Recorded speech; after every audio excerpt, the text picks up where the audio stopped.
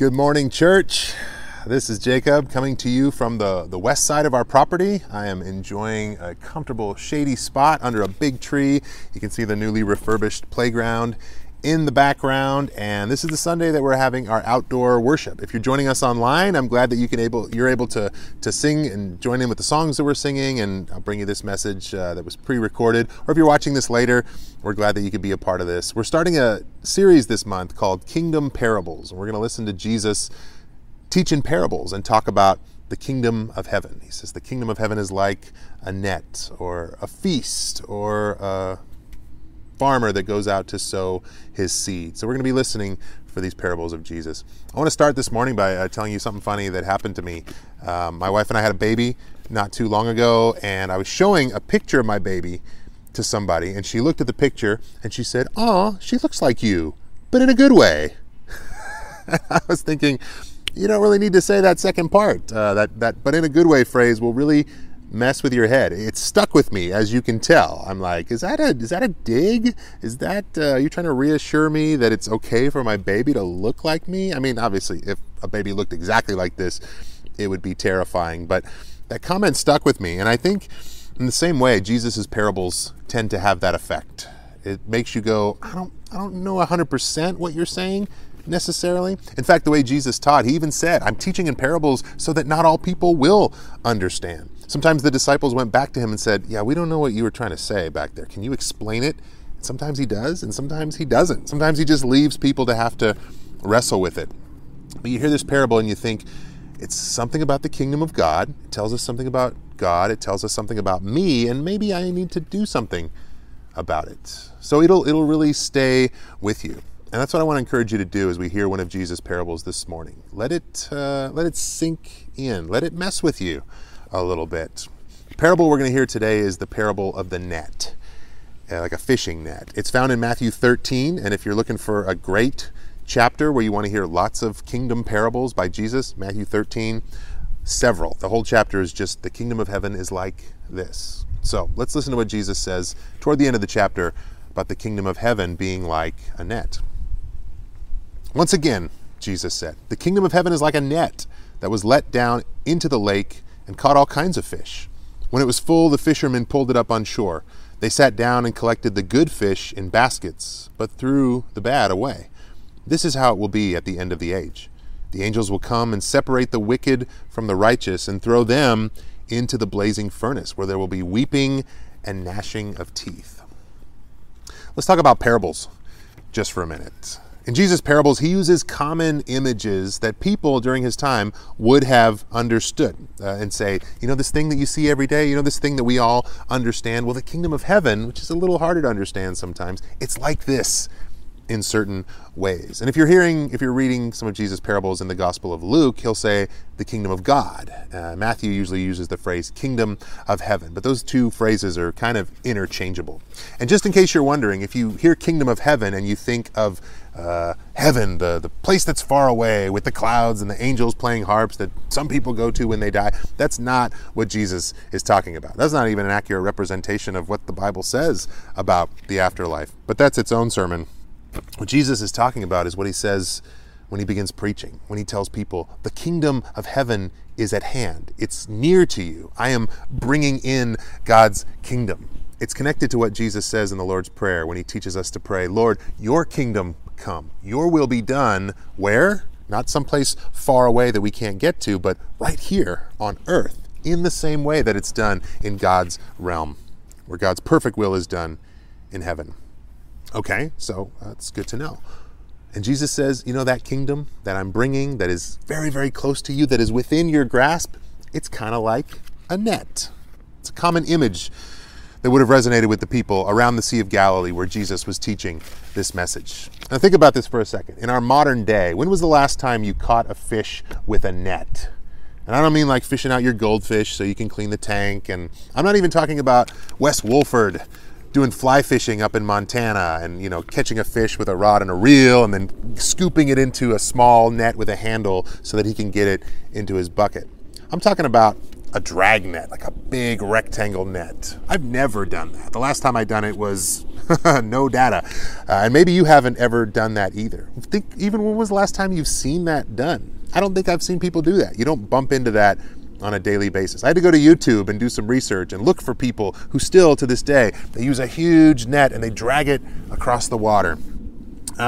They would take something that was long, a net that water could get through. They would put corks on the top so that it would float. The top of the net would float, and then they would put weights on the bottom so that it would sink. And then one person would stand on the shore, and the other person would go out, walk, or go out in a boat, and they would get this big half circle sweeping this whole section of a lake or a river, and they try to collect something they could eat or that they could sell. Or another way they would do it is that one end of the net would be in a boat, and the other end of the net would be in another boat, and they would just troll across the water and just try to scoop up as much as they can. These nets were huge. They spent all this time dragging them back in. And the thing about a huge net is you don't just catch good fish. You catch all kinds of stuff. You catch branches and dirt and sea junk, fish that are too small, fish that you can't eat, all kinds of stuff. Jesus tells his followers, the kingdom of heaven is like that. And it makes us wonder, well, how so? Two things stand out to me about this parable that I want to focus on, one and then the other this morning. And one is that the kingdom of heaven, like a big net, it's kind of open to everybody. It can scoop up anybody in its path, even the people maybe it wasn't intended to scoop up. But then the second thing is this sorting. When the fishing is done, the fishermen, they throw out the stuff they don't want to keep, that's not useful, and they collect in baskets the good fish, the things that they want to actually have. So, okay, there's this big net element, but then there's also this sorting element. Let's talk about the big net element first. Let's just pause for a moment and acknowledge the fact that this parable was told by Jesus around the Sea of Galilee hundreds of years ago, completely other side of the world. If you can go there today, but if you wanted to get there, you would have to take like a 30-hour plane ride, and then you'd have to trek to the spot where Jesus told this parable. He told it in another language, in another culture, in a distant historical time. Why do I want to focus on this?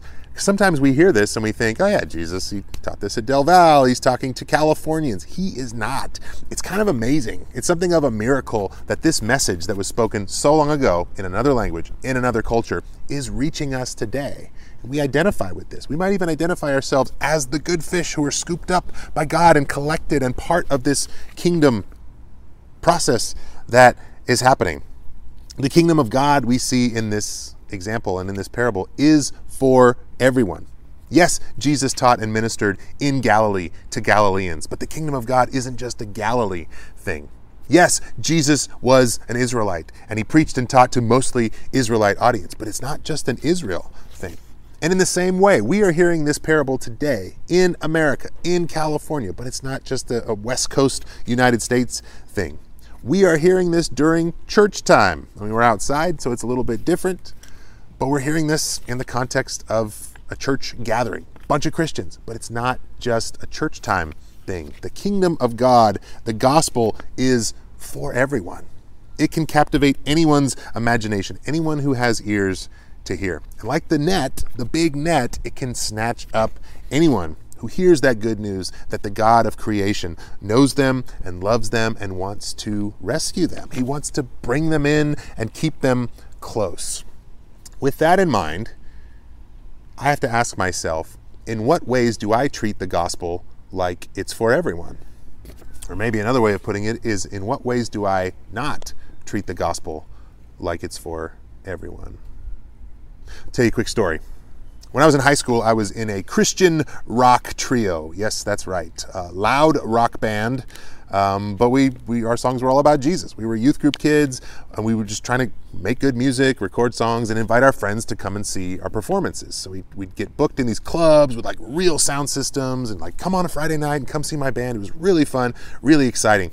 I remember one day in school, and we made these flyers. So I had a stack of flyers, and I walked into a class. Before the class started, I'm looking around the room, and I'm going, who can I invite to our show? That girl over there, I think she's Lutheran or something. I think she goes to church. Maybe I'll give her a flyer. This kid over here, he came to youth group stuff in the past. I know he's cool. He's not going to be weirded out by the Jesus message. I'm going to give him a flyer. And I was kind of like, That's pretty much it. Everybody else, I don't know. I don't want it to be weird. I don't want them to show up and feel preached at or whatever. I was being very selective and very cautious. And then my friend Alex, who was the bass player in the band, he storms into class, throws his backpack down. He's got a stack of flyers, and he just goes, here, come to my show. Here, come to my show. Come to my show on Friday. It's going to be awesome. Hey, come check this out. Jesus Rock. Everyone's invited. And I was impressed. And I thought, of course. Why wouldn't we cast the big net? Why wouldn't we invite everybody and let them decide? I realized I was deciding for people. And I can still do that today. I can be very selective about who to talk about Jesus with, who to invite to church, or just invite to ask the question, what does it mean to follow Jesus? Maybe I'm too cautious, or maybe that's not the right word for it. I have to ask myself, is sharing the gospel something I've committed to, something I feel responsible for? Is my faith just a small part of my life, just a fringe portion of like what I do in my average week, so that it kind of gets overlooked or maybe only thought about when I'm with church people on Sundays? Well, the kingdom of heaven is like a big net with potential to sweep up everybody. That second element is that we find out not everybody stays in the net. There is this sorting process that Jesus describes. There's this part about the good fish being collected and the bad fish being thrown out. And Jesus explains this is how it will be at the end of the age, with the wicked and the righteous. And this isn't just unique to the parable of the net. A lot of Jesus' parables end this way. There's a sorting. Good people, good things, bad things. The wheat and the chaff, the sheep and the goats, even the wedding banquet. This is a great story we'll hear in a couple weeks where everyone's invited to a wedding banquet, even people that aren't part of the family. Just anyone who wants to show up, come and feast. But then there's this weird moment where a guy doesn't wear the right clothes and he's thrown out. And you think, those are two kind of contrasting messages here. This is challenging. What Jesus seems to be saying with this ending part of the parable is that the kingdom of heaven that I am bringing to earth, there's no room for the wicked. There's going to be a filtering process, and it's going to be righteous people. And the wicked are not really going to be invited to stay. We hear that, and that can be troubling. But the first thing we should realize is that's good news. That is a good situation to find yourself in. Think about this. None of us have ever lived in a world that does not contain dishonest people. We've never lived in a world where we don't have to deal with liars and selfish people and scammers, people that will take advantage of others, people that will hurt people who are smaller and weaker than they are. And Jesus says, you know what?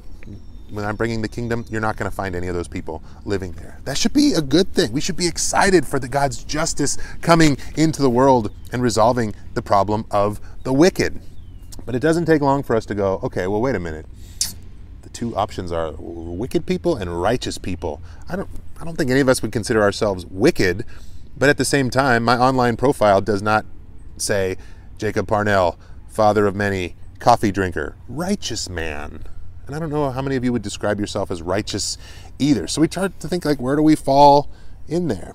And that's not even accounting the question of whether or not it's fair that God is sorting some people get to stay, some people have to go. That just doesn't seem like the kind of justice that we're used to. We like the big net part. Everyone's invited, but then like not everybody gets to stay. That part can be troubling for us.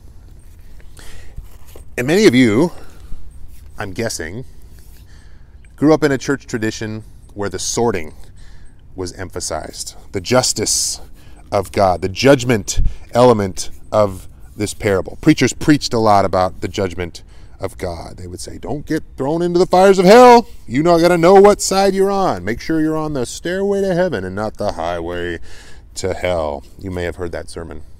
That was emphasized. And then things kind of shifted. People realized that's an extreme. We forget about the big net part. So then things shifted, and maybe some of you who are more middle-aged or younger, you grew up in a church tradition where they emphasized the openness of God, that everyone is invited, the love and the forgiveness and the wide net element of God. Preachers preached about the open arms of God. Don't forget about the grace of God and the forgiveness of sin. And that's true. We go like, yeah, we went too far in the other direction. Let's come over here. But have we gone too far in this direction? Each of these extremes leaves out an important element of this parable that we have to reconcile, that we have to acknowledge and wrestle with and let mess with us. So it's less of a question of like, well, is this the right view over here or is this the right view over here? Is it the big net or is it the sorting element? I would say yes. If I could raise my hand and say, Jesus, will you explain this real clear to me? He might just go, no. I want you to wrestle with it. I want you to think about how what I just described is like the kingdom of heaven and what that has to do with us. I think that's the best approach to any teaching of Jesus. Wrestle with it. Like that girl's comment to me about how my baby looks like me, but in a good way. Let it sit with you. Let it stay with you. Let it challenge you and make you think, is this about me? Does this have something to do with my life experience? What am I going to do with this? Let it ask questions like, am I going to live a life that shows that doesn't matter what you do because of the wide net? Well, no, because the important value in the kingdom is righteousness, turning away from wickedness. Or am I going to spend all my time playing the judge and deciding who's in and who's out and like being the sorting hat of the great hall? Well, no, because the kingdom net is big and because God wants to reach everybody. Because I realize that the cross of Jesus is for all. Jesus reconciled the entire world to himself through his death and his resurrection by the power of God. So wrestle with this. What do we do with it? I mentioned this a little bit at the beginning, but I'll re-emphasize it again here at the end. With any teaching of Jesus or with any passage of Scripture, it's good to ask three questions that can be very helpful. These are three good wrestling questions. Number one, what does this say about God? What does this tell me about God? Because if I'm not asking that question, I just start to speak on God's behalf, and all of God's preferences and opinions and rules and values just start to seem a lot like my own, kind of like creating God in my image rather than the other way around. So what does this tell us about God? What can we learn about God through what Jesus has to say? The second thing is, what does this tell us about me? Where am I in this passage? It's kind of like I said, this passage provokes me to say, am I communicating the gospel to too narrow of a group of people? Am I forgetting the fact that the gospel is for everybody? Should I be more like my friend who's just handing out flyers to everybody and letting them make the decision about whether or not they want to come closer to trusting and following Jesus? I kind of have a problem with making that decision for people, and I need to stop doing that. So the second question, what does it say about me, is a good one. And the third one keeps it from just being a mental exercise. It actually gets us to get up, do something about it. The third question is, what am I going to do? Having asked and answered these questions, how is this going to impact my life? I got to stop and remember the big net. I got to remember God's heart for the lost, God's desire that none will perish, but that all will know eternal life in Christ Jesus. And you may relate to that. Or maybe it's the other way. Maybe the big net that you've been emphasizing and focusing on forgets the fact that no, there's an expectation God has for God's people. There is going to be God's justice in this world, and we should be excited about that. But what does it look like to lean into that justice of God now? How can we faithfully listen to what God wants and then go in boldness and live that out? Those are just some thoughts I have about this parable, but your wrestling process will be one that's good as well. So let me pray for that process. We'll thank God for this message, the scriptures, and just ask his Spirit to transform and lead our lives. Lord, thank you so much for Jesus. Thank you for this parable that reaches our ears even today. Thank you for how it challenges us. There's parts of it that are easily accessible, parts that we like instantly and that we want to hold on to, and then there's parts that require a little bit of conversation, a little bit of wrestling. And I just pray that you walk with us in that wrestling process, that we come out with a good understanding of who you are, who we are, and what you want for our lives. We're so thankful for Jesus, not just his teachings, but his lordship, the way that he was willing to sacrifice and lay down his life to lead by example and show us how things can be in the kingdom of God when you truly reign in our lives and we are not just vying for power and trying to control everything. We surrender our will to yours, Lord. We pray that your kingdom will come and your will is done here on earth as it's done in heaven. We pray this in Christ's name. Amen.